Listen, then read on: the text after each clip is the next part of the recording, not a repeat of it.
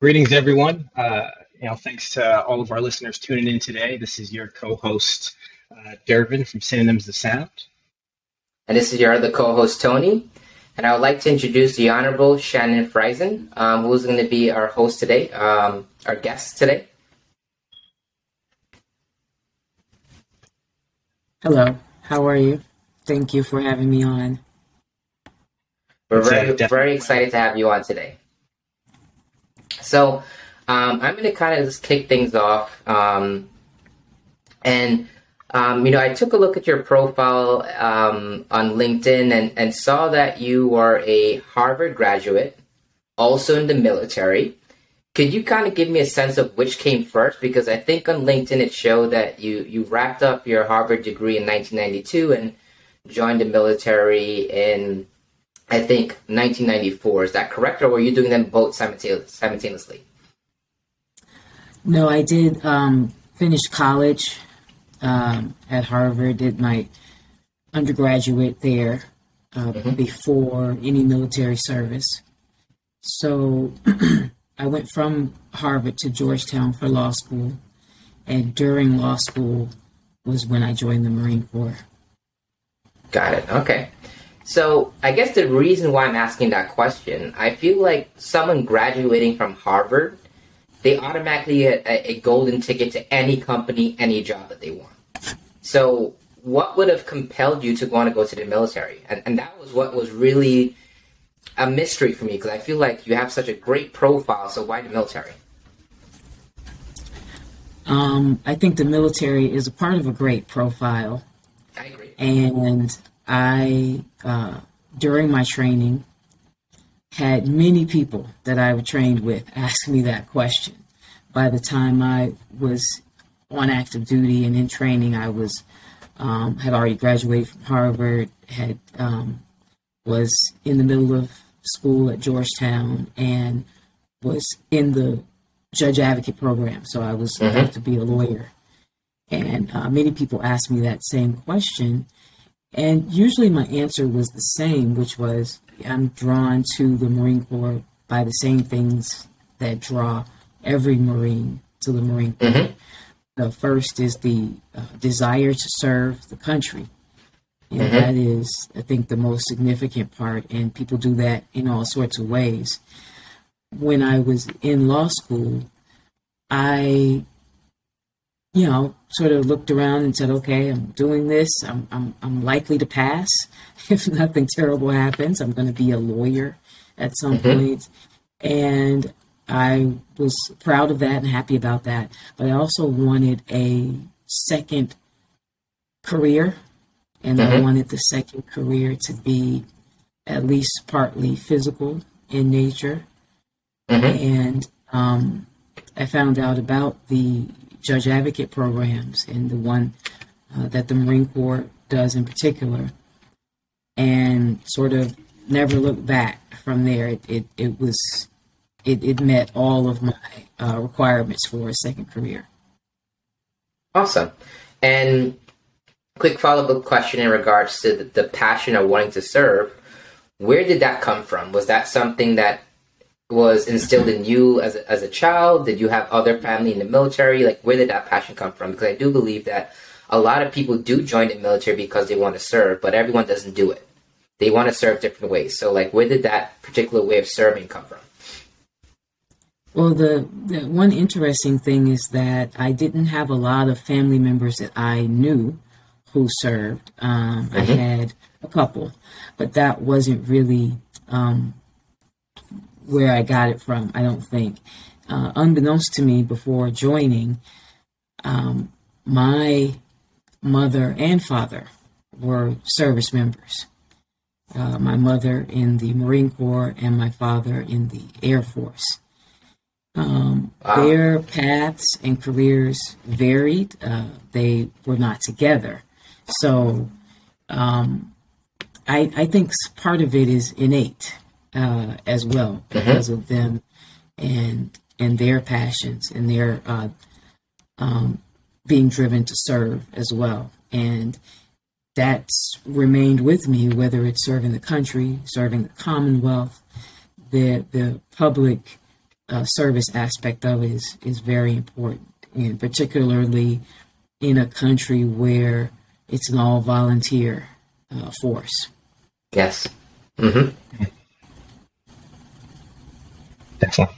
It's a good point. I mean, just to, I guess, kind of take a little more further steps back, I believe just from my research that you grew up in the Chicago area. Is that correct?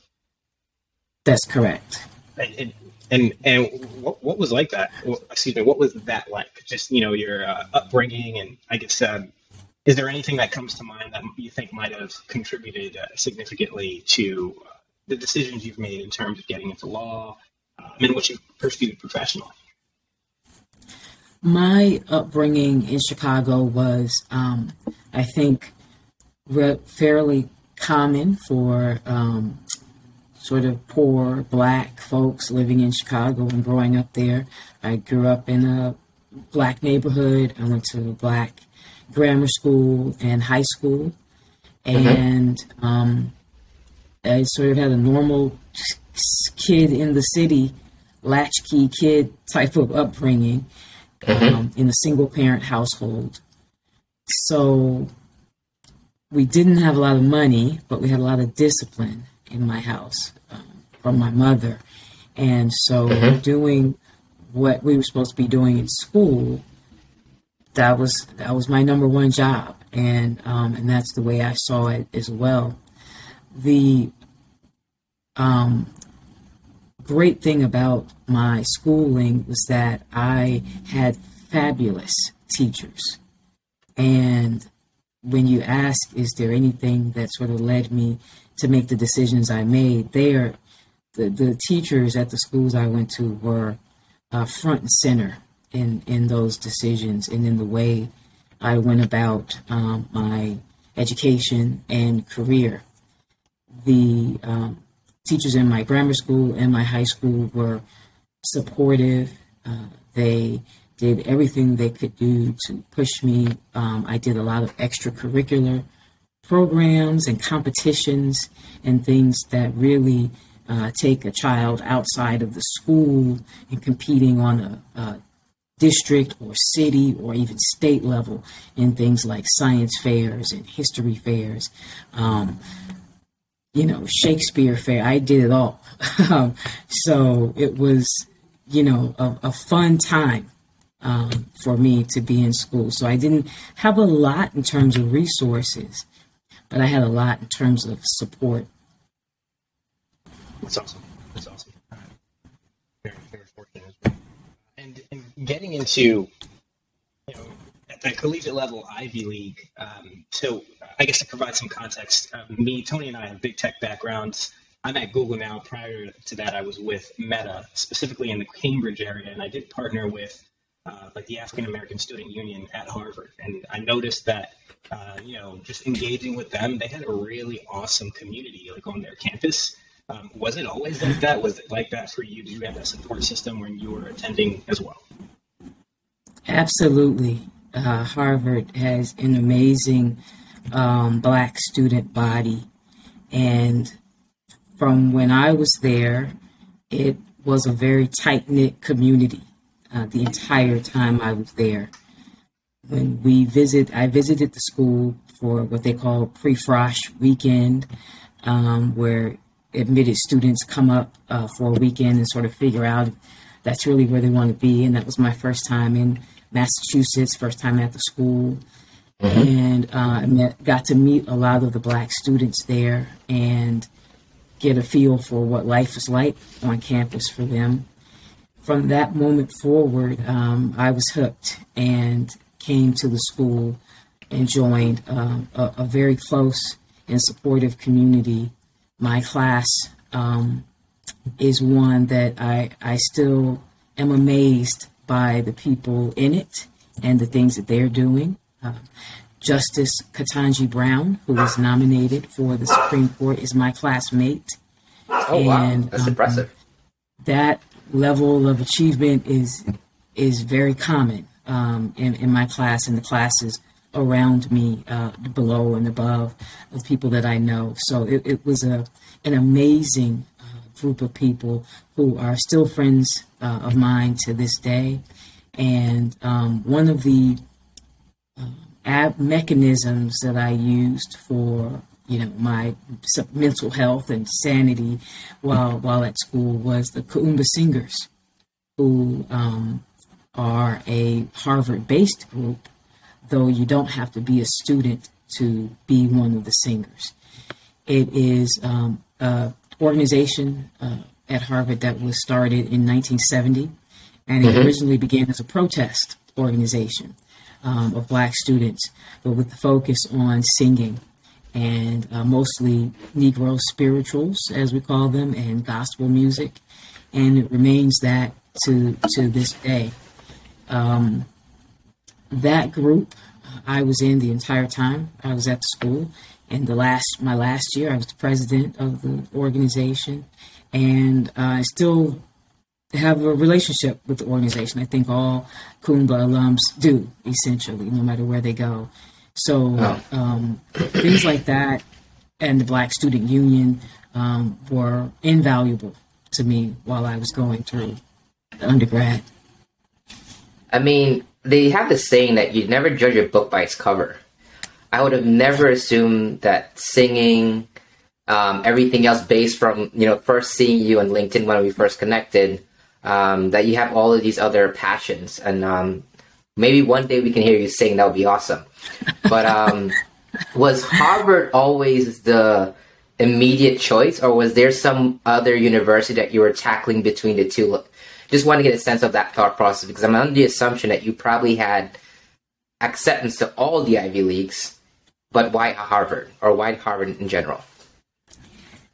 Wow, that's a really good question, and I don't usually get asked that, but it's not what people might think. I did not. That's the only Ivy League I applied to. Wow, you just took one shot. That's impressive. One shot. One shot. The other schools I applied to were University of Illinois in Urbana, that I was very familiar with from living in Chicago, and other programs that the school sponsored that you could take part in as a high schooler. I applied to Oberlin College in Ohio. I was interested in the liberal arts education, and it just felt good, like a feel-good school. I applied to Northwestern. Live on campus.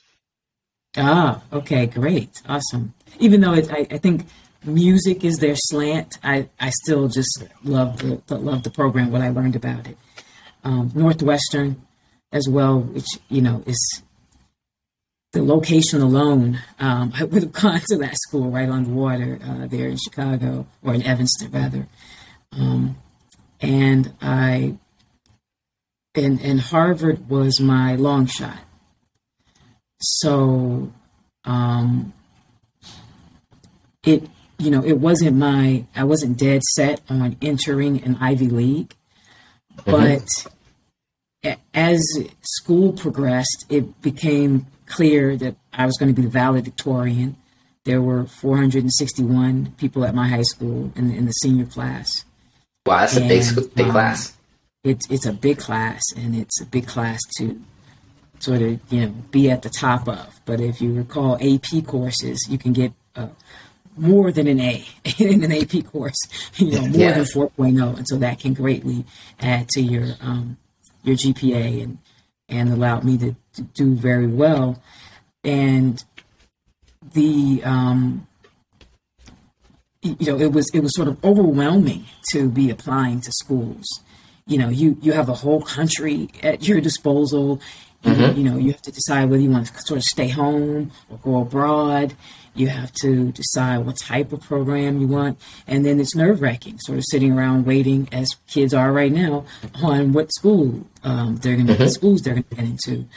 So it wasn't a plan that, okay, these are my steps to get to some point, and Ivy League is the first step or one of the steps. But it did become clear that this was, to me, that I should go to the highest ranking school that I got into And makes sense. It's essentially what I advise young people today, whether they're applying to college or graduate schools, law school, to choose your school by first, can you stand to be in that location based on whether it's a city or it's country or it's hot or it's cold.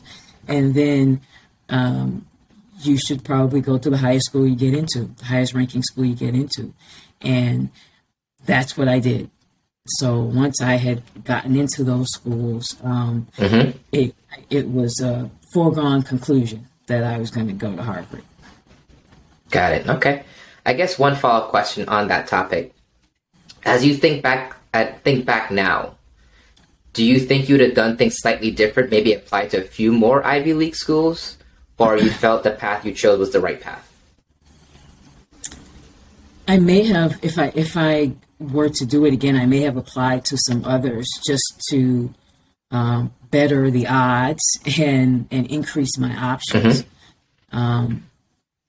But I do think that applying to some schools that you pretty much know you can get into, some schools where you should get into but you don't really know, and then some schools that are long shots. I think some combination of those is a really good idea for folks applying to schools at any level. Got it. Okay. One thing, full disclaimer, I didn't go to Ivy League college, but our university. Likewise. Graduating from school, getting into the professional field and networking with other folks, especially folks who looked like me, who had the opportunity to attend an HBCU, made me think essentially if I could do college over, I would. I think I would have went to an HBCU just to experience that. I guess, what are your thoughts on, historically Black colleges or universities? Do you think that, more of us should, strive to get into those universities? Or do you think, depending on what you're trying to accomplish professionally, it might benefit you to, be in a more diverse environment? I guess I've heard a lot of mixed opinions on that. I'm curious what your thoughts are. I don't have both sets of schooling to sort of compare personally. My sister did go to an HBCU. She went to Alcorn in Mississippi, and other friends and family have gone to HBCU, so I have some familiarity with the programs and people's experiences. I think that decision is so uniquely personal.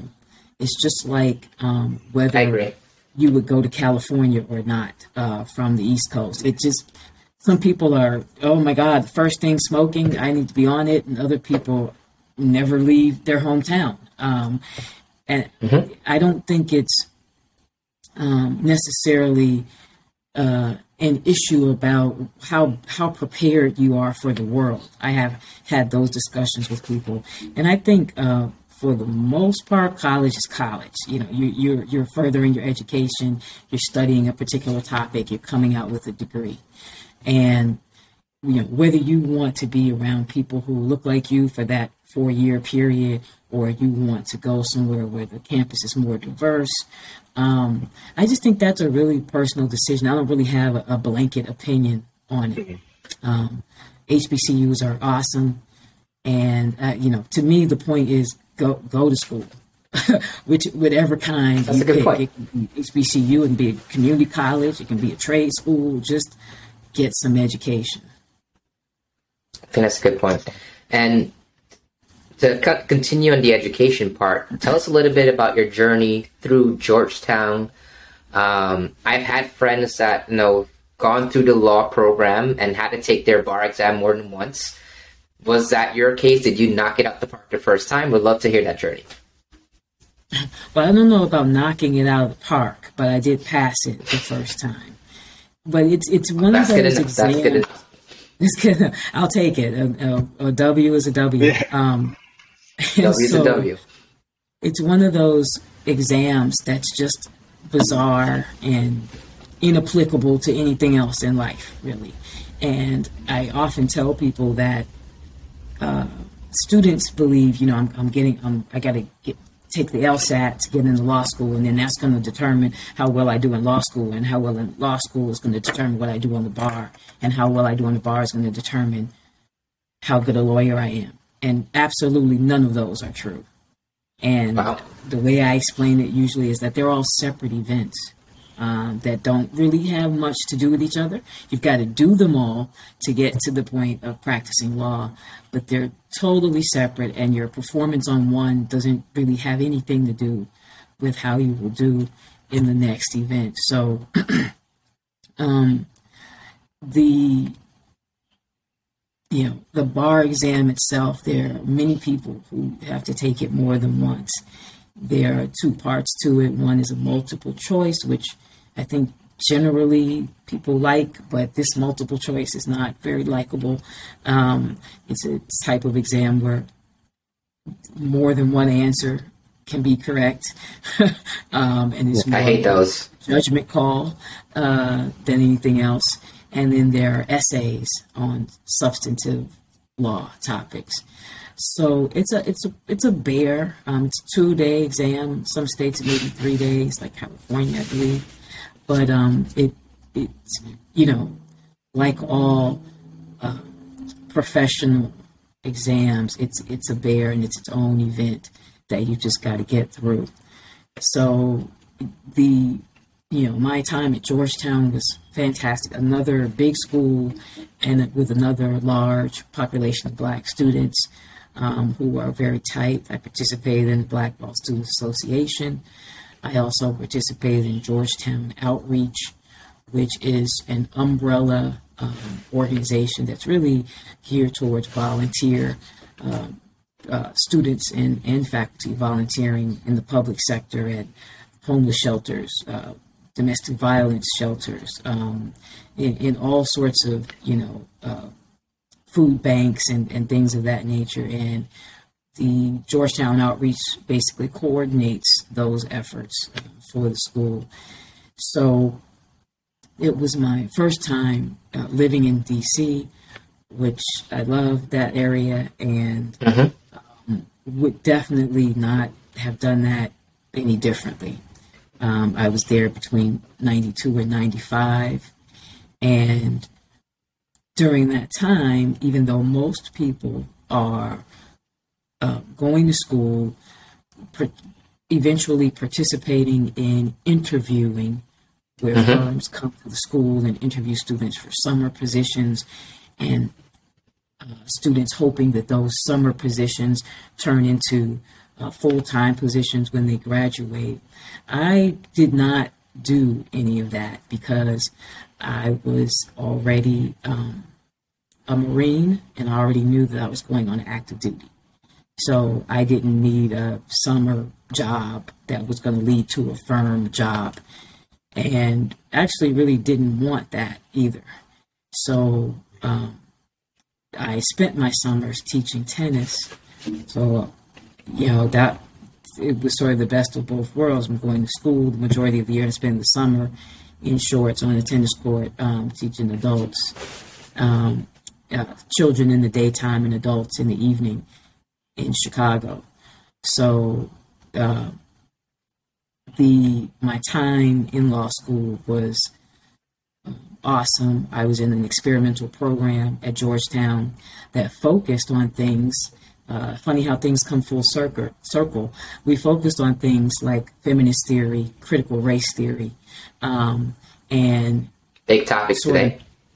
Yes, things that weren't really as controversial at the time when we were studying it, but we had a different focus. It was called Section 3, and I think it's still going on.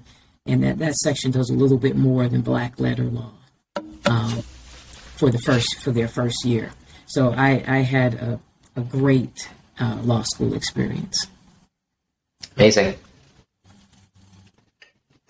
Is there anything that comes to, what would you say was, I guess, the biggest obstacle while you were in, aside from the load of studying I'd imagine you'd had to do, but just kind of juggling being young and in school and other folks who maybe might not be as focused as you, partying, doing all types of stuff. I mean, how did you kind of balance, I guess, the workload of being a law student in your personal life and keeping your goals in mind?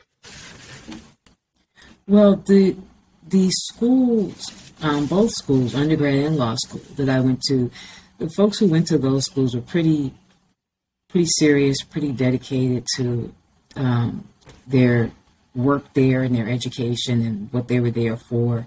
So I can't say that I had very much peer pressure in the negative sense.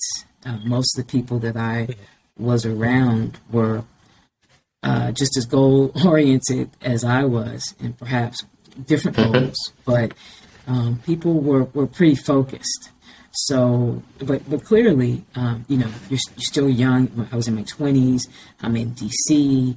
I'm in the Marine Corps. I have, family in other parts of the country. So and you're juggling all of that. You love life and whatever else is going on.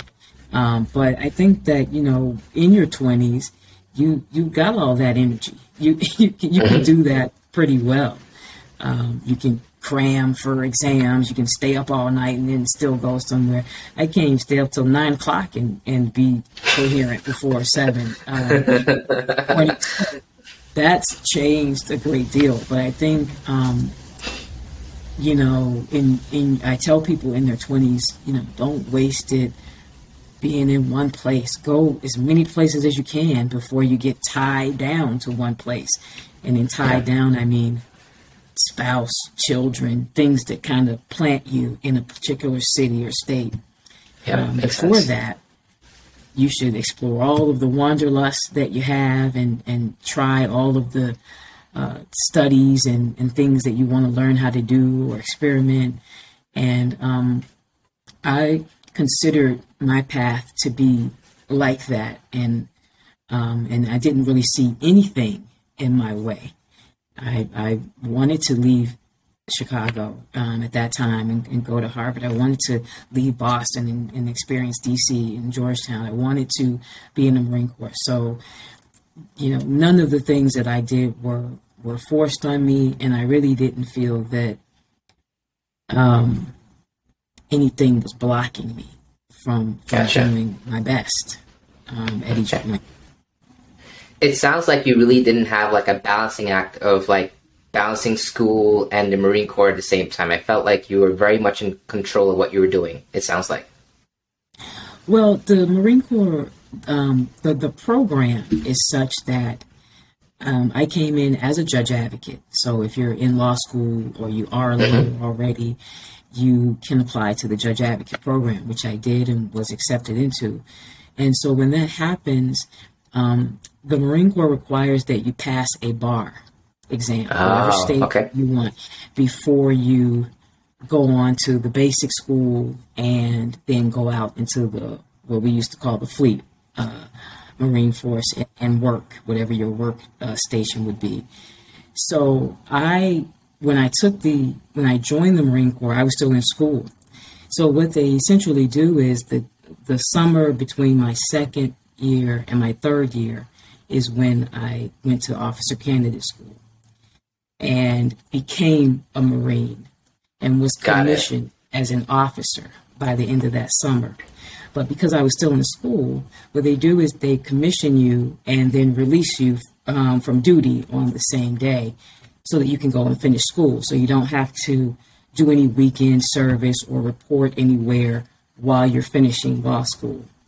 And then you don't come onto active duty again until you've passed the bar, at which point you go on to the basic school. So it's kind of a long, winding course to get out there and start working in the Marine Corps, but all the training is definitely needed. Got it. And that's good information for our viewers, because I was under the assumption you were like actively doing both at the same time, but it makes sense the way you explained it. Yeah, they do give you time to get your schooling down and focus on that before you come out and do any combat training and war fighting. So got it. It's logical. Makes sense. So, in the United States, or I guess in the world, in the past 2 years, it's been quite eventful. But in the United States in particular, I guess, what would you say, or how do you feel the state of our justice system is right now? The state of our justice system. Well, that's a big question. It is clearly a topic. It's an industry that's being scrutinized right now. I think, this is my 13th year on the bench. I've been talking about race and bias and diversity and disparities since I've been practicing, I think, and on the bench. But it hasn't really become a national focus until the murder of George Floyd.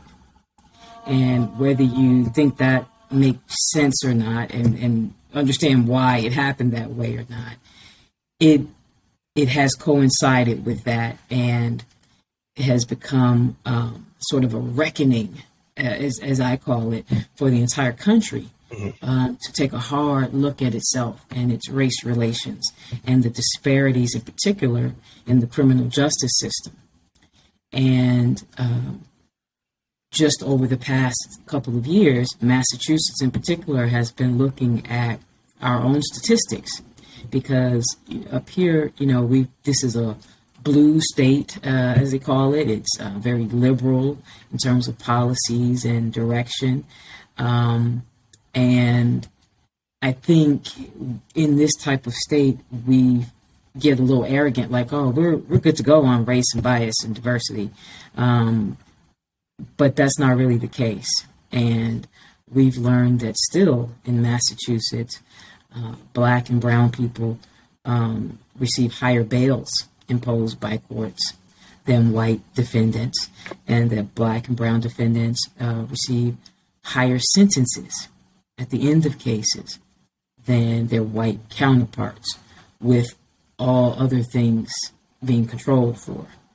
So now that this has come out in an official Harvard study analyzing our numbers and our stats, we have been able to sort of move from the sort of agnostic, we don't know if this is really the case because we only have anecdotal evidence, to now being sort of smacked fully in the head with all of the data, and say, all right, these aren't numbers from Mississippi or Alabama or Florida or any other state you might badmouth from the Northeast. This is from Massachusetts, and these aren't numbers from the 1940s. These are numbers from the 2000s that we're dealing with. Those disparities are ongoing, and as judges on the Superior Court that handle all people who are indicted on crime, so the most serious of crimes, rapes, robbery, murder, what I call blue-collar crimes, we are the judges creating those statistics. And it has caused us to really look hard at what we do, why we do it, and what changes we can make. And this is a big work in progress, and it's still happening on a daily basis, where we're at least trying to get better at it. But, I tell people often, courts are some of the hardest institutions to change. And they are steeped in tradition. And judges, some of the hardest people to change how they do business, because judges think they know everything for the most part, and certainly know our business.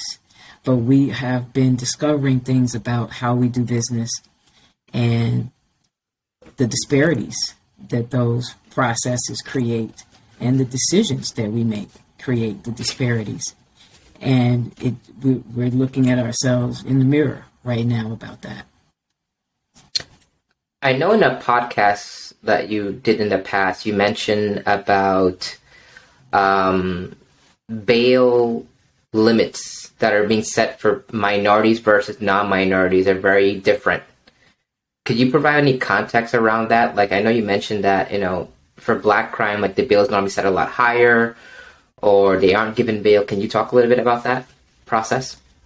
Sure, and that's part of what I was just talking about in the statistics that have come out. The in general in Massachusetts, the amount of bail, say there's a drug case that we have lots of trafficking in fentanyl or something of that nature. The statistics bear out that in general, black or brown defendants, people of color, the judge will impose higher bail on those people, not because it's a rule or being done consciously, but because of implicit bias. And implicit bias is something that even judges we are now learning anew. So when you go onto the internet and you type in implicit bias test or study, and you can come up with the Harvard one, and the schools where there's so many of them, and you just you go through the exercises, you'll see that there's so many contexts in which darker skin and more African features are negative and have a negative impact on the outcomes. And that is both saddening and astonishing to me that is still the case in 2022. Wow. And so that's a part of what's going on in those bail disparities. Gotcha. And one quick follow-up, and then I'll let Dervin ask another question. And I think this is an interesting question to ask because, one of the ways I was introduced to you was on LinkedIn. You had posted a picture of showing the KISS sign from the KISS band, and that was interpreted incorrectly that you were throwing up gang signs. And I don't know if it's a combination because you have tattoos that are visible. Could you talk to me a little bit about, those type of stigmas that, are in the law field in general and within the criminal justice field in general? Sure. That was something that I discussed in a LinkedIn post and have sort of openly discussed in other contexts as well when talking about implicit bias. The post was a photo of myself. It was just a selfie, a lighthearted selfie from when I was on the bench, but I was on the Boston Municipal Court, sitting in Roxbury. And from my lobby, took a selfie doing the KISS sign and with the tongue out and sort of a, lighthearted tribute to that group in those days. Great group. And, and I think most people got it and laughed at it, and that was how it was meant. But someone looked at it and notified my chief, the chief of the court that I serve on, and said that they thought I was throwing gang signs on social media. And that ended up being something that chief discussed with me and asked about. And when we talked about it, I was at work and I had work in my session, so I couldn't dwell on it all day. But it certainly bothered me enough to write back where I thought the source of that type of comment, assumption, and sort of tattletelling even was, what I thought the source was. And, sort of had a conversation about being one of two Black judges on this court of 85 or so judges, and being tattooed and being outspoken about race and bias and implicit bias, and how those things played into people sort of watching me and trying to report things about me a lot because they don't like sort of what I stand for and how I represent the court. And we had I thought, a fruitful conversation about that, and it ended there. But obviously, it's one of those things that stuck with me, and it's not the first time that I've been assumed to be a gang member since I've been a lawyer. I mean, it's just been appalling, the assumptions that people make. And of course, adding to skin color, tattoos have their own stereotypes and assumptions. You must be a criminal. You must be a gangbanger. You must something wrong with you. You must be a biker. You must be a something. You can't just like body art. That's where it ends, I think, with tattoos. So the those types of lessons, I think, are ones that I've been willing to share, as opposed to keeping that to myself and only my friends and family knowing.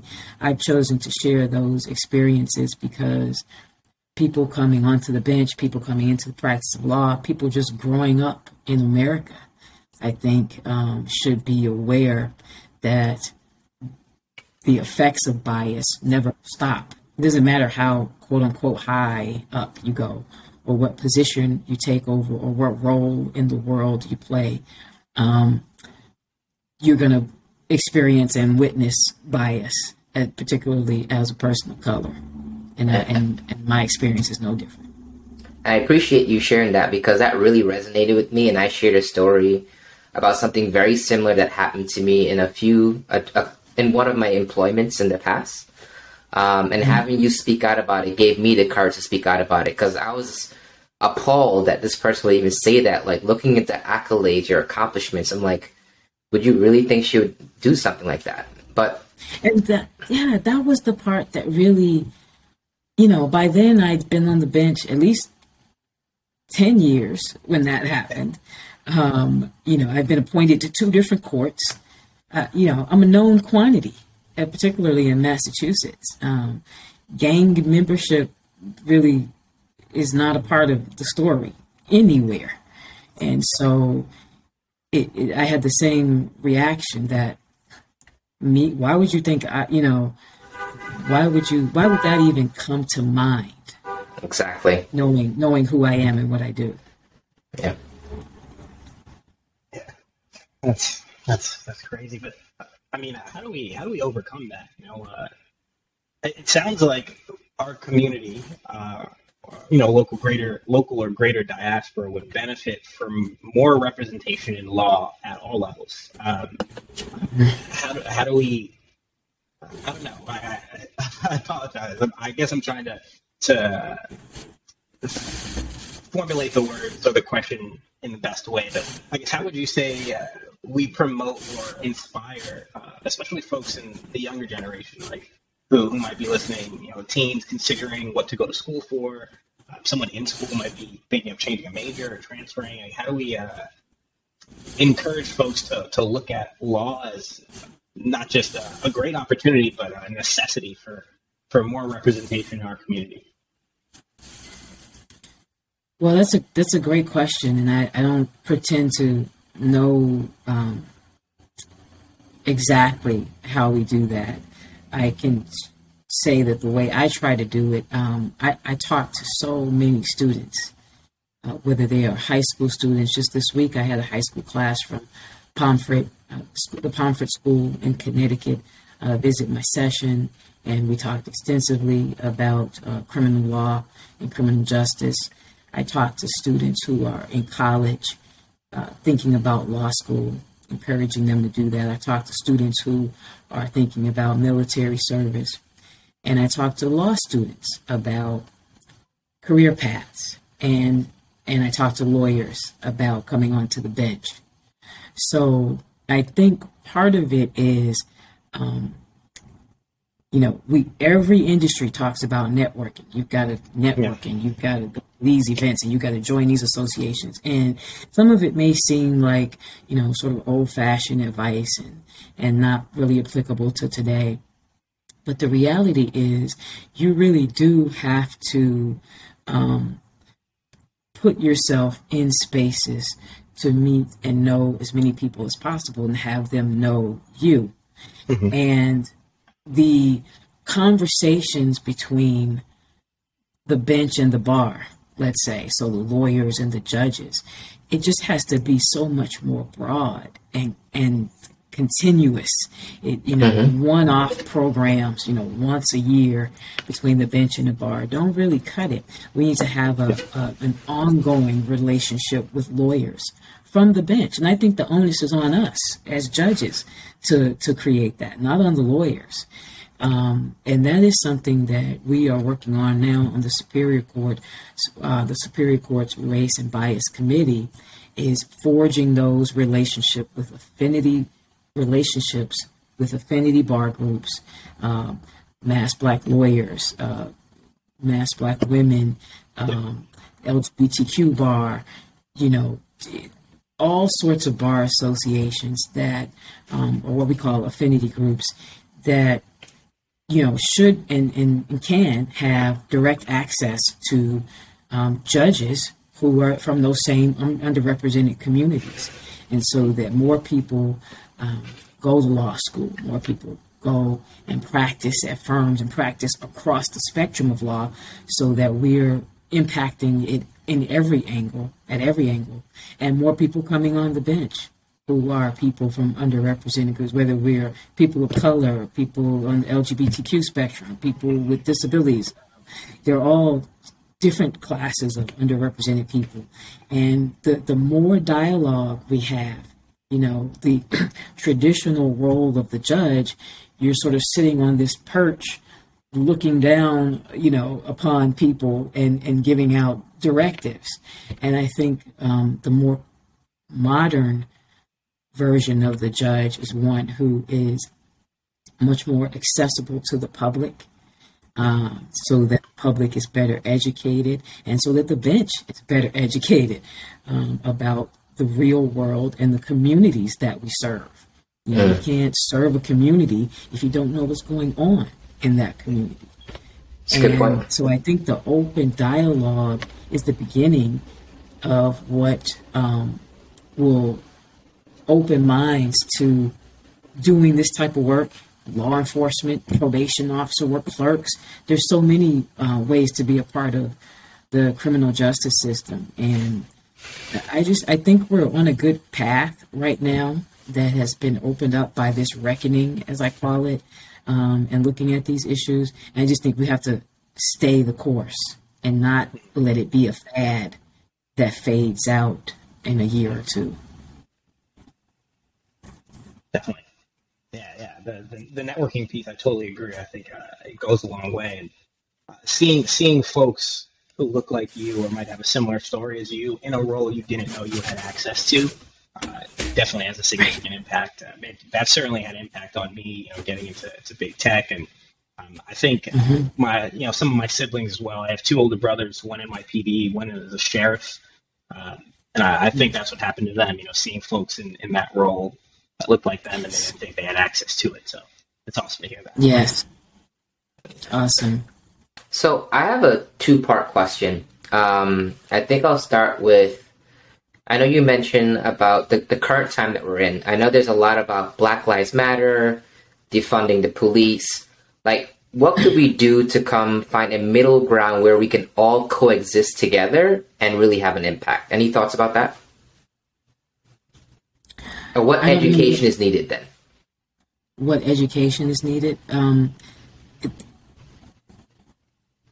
There's so much education that is needed. This is one of my pet peeves, actually, being a citizen of the United States, is that the older I get, the more I realize that we don't know our history. We don't know the history of this country, let alone the history of the rest of the world and how ours fits into it. And I think that is so, so tragic, because we find ourselves where, the current state of race relations, say, in a city or in a neighborhood, is taken by a lot of people as in a vacuum. Oh, you people are doing this and these people are doing that, and you just need to do better.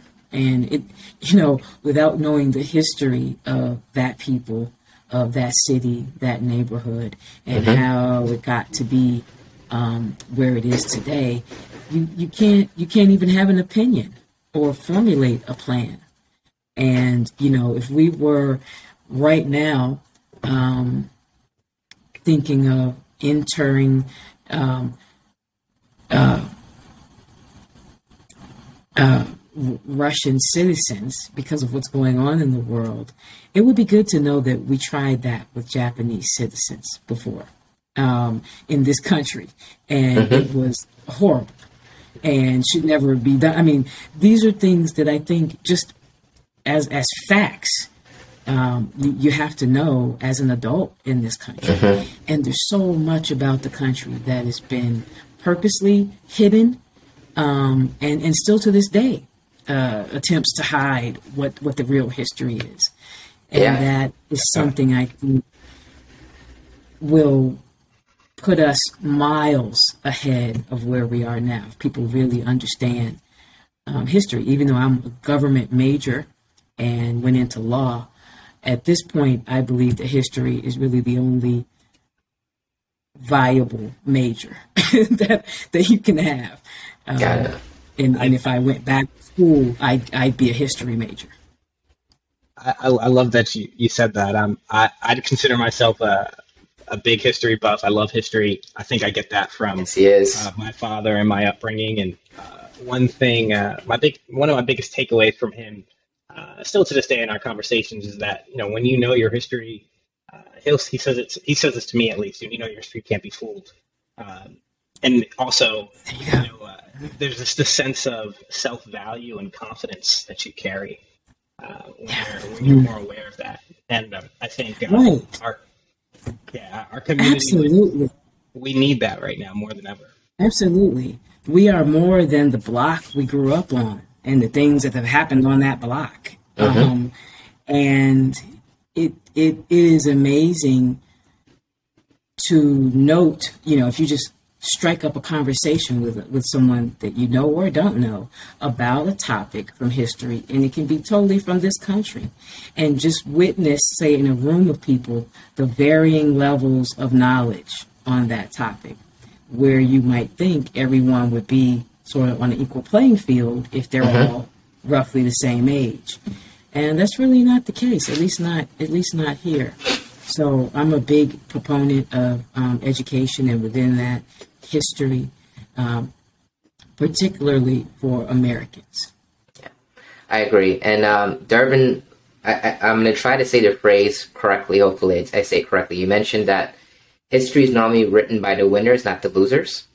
So it's always important to do your research making sure that you're getting the full picture. But with that being said, I had another question in regards to incarceration.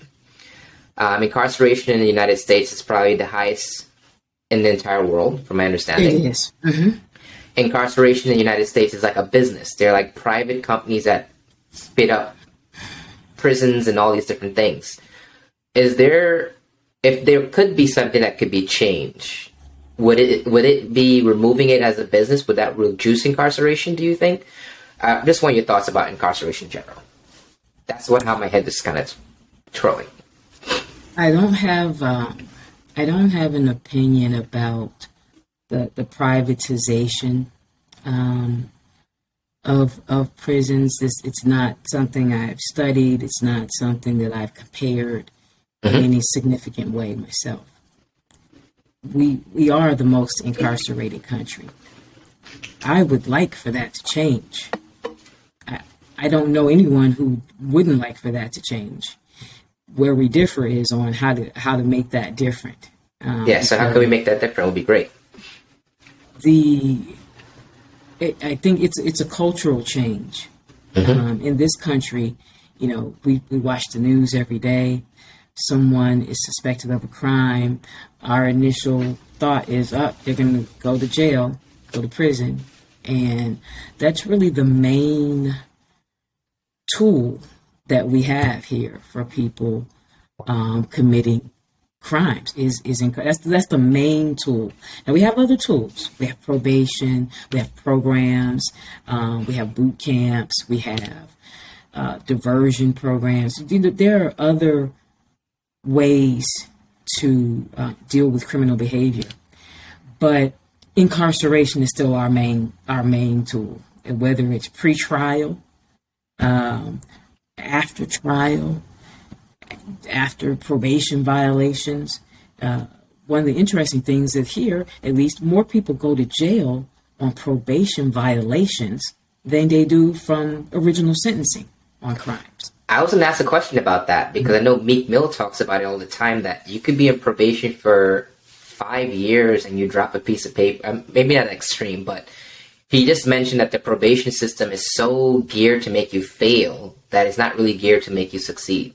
Is that correct or not really? I don't know that it's geared to make you fail, but I think that within the system, judges, probation officers, prosecutors, we have to be very mindful that the point is not to get people in the system and then just keep them running around on the track for the rest of their lives. The point is to get, when people come into the system, to correct the behavior, and then get them back out to their lives and to being productive citizens and family members.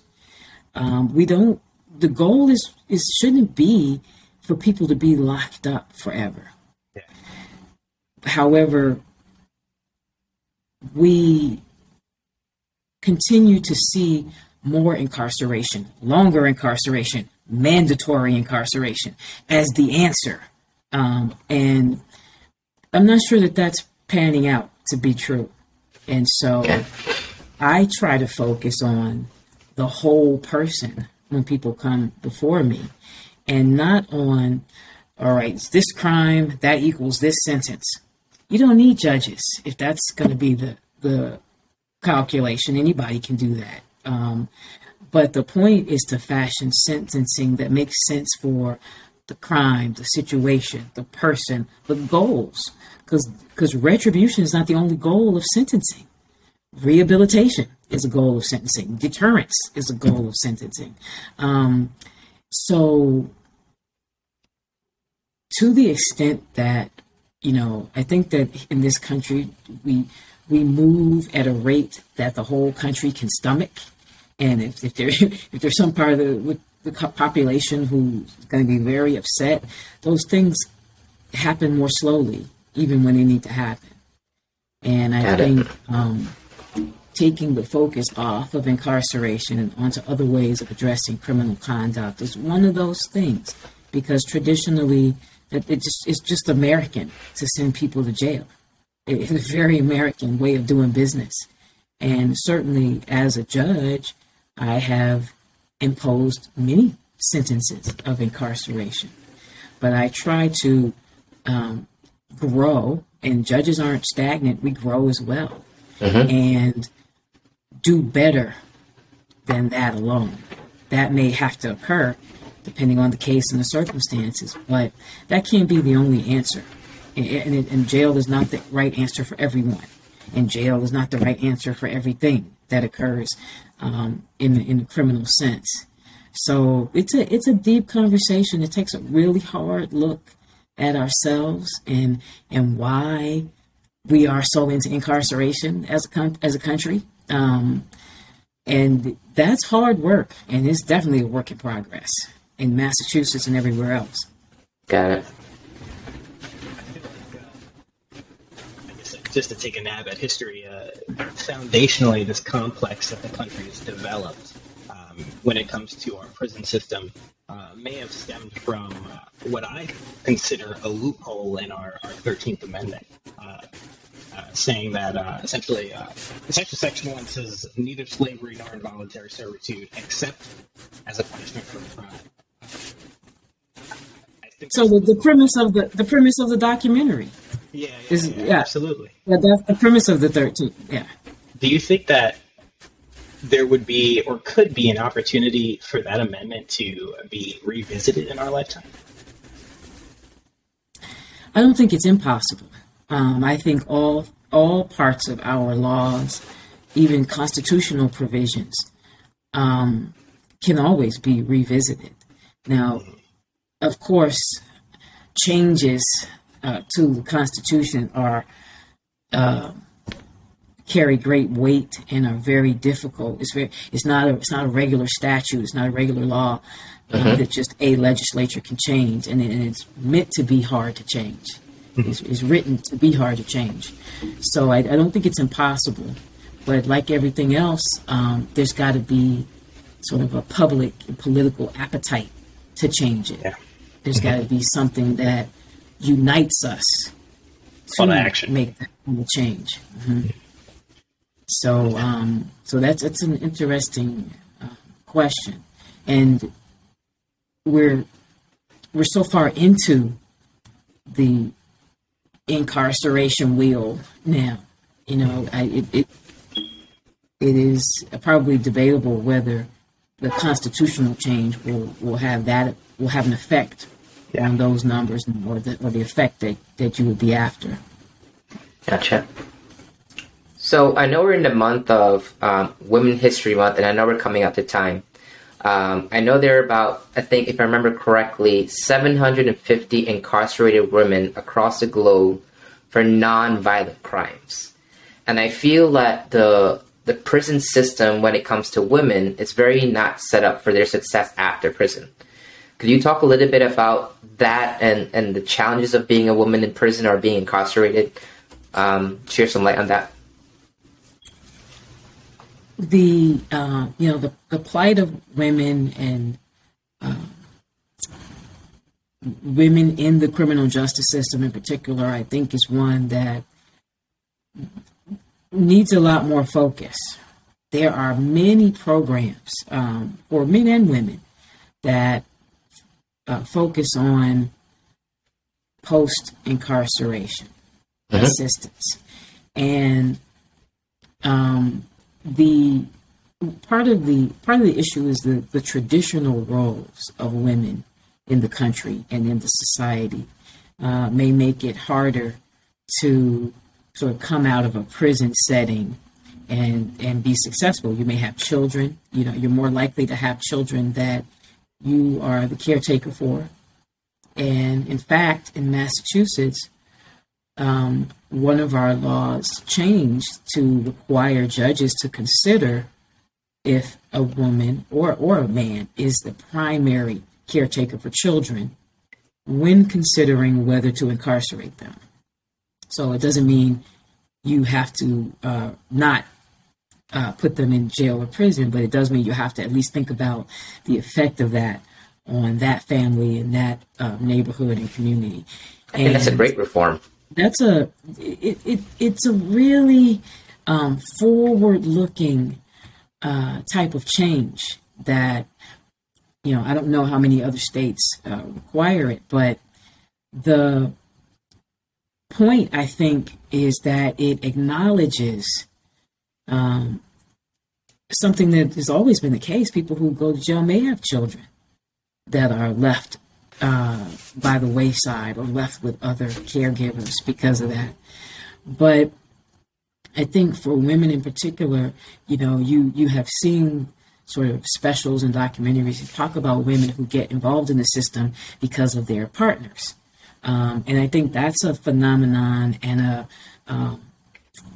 something that is common enough to be publicly acknowledged as an issue, and one that we have to work on with the women who are being released. Because if you end up, it's just like any man, for that reason, if you end up around the same people, then your circumstances may not change that much, and you may actually end up back in the same detention that you were coming out of. So I think that particularly, and I talked about this recently, programs that focus on empowering girls through many things like sports, like the military, any programs that don't cater to this concept of joining someone to get what you want in the world, but actually being the person who is going after what you want in the world and opening up the world to girls in the way that it was opened to me. You know, I thought that I could play sports. I thought that I could go away to school. I thought that I could be successful and take care of myself. So no matter my love life, I was still doing what I was doing regardless. And I think that kind of training with younger girls is really important in keeping women out of the system altogether. Great answer. So, one thing we tend to ask all of our guests is essentially, we focused on, engaging and talking to like really impactful people in their respective spaces. When you are, doing what you do and trying to stay focused, and sometimes you might, deal with implicit bias, some type of scrutiny. How do you block out the noise and, stay focused? And you mentioned staying sane earlier. I guess the mental health and staying focused on your goals and just blocking out distractions or hate. How do you do that? It's a lot of work. It is a lot of work, and I don't pretend to have mastered it. But I try to stay focused on what I call my real life. So, my life with my fiance, my life with my mother and sister and my family in Mississippi, my life with all of my friends who I graduated from college with or have known across so many parts of my life, other Marines. I consider that to be my real life, the people who know and love me and who I know and love. And copious amounts of downtime in those settings, I think, is just essential to blocking out the noise, as you call it, and really staying focused, because there is a lot of hate, and we have seen a lot of hate expressed in the world a lot more, I think, in the last few years than I had seen sort of in my younger years. And that, I think, along with other things that have happened to the world, like the pandemic, they've taken their toll. I think those things take their toll.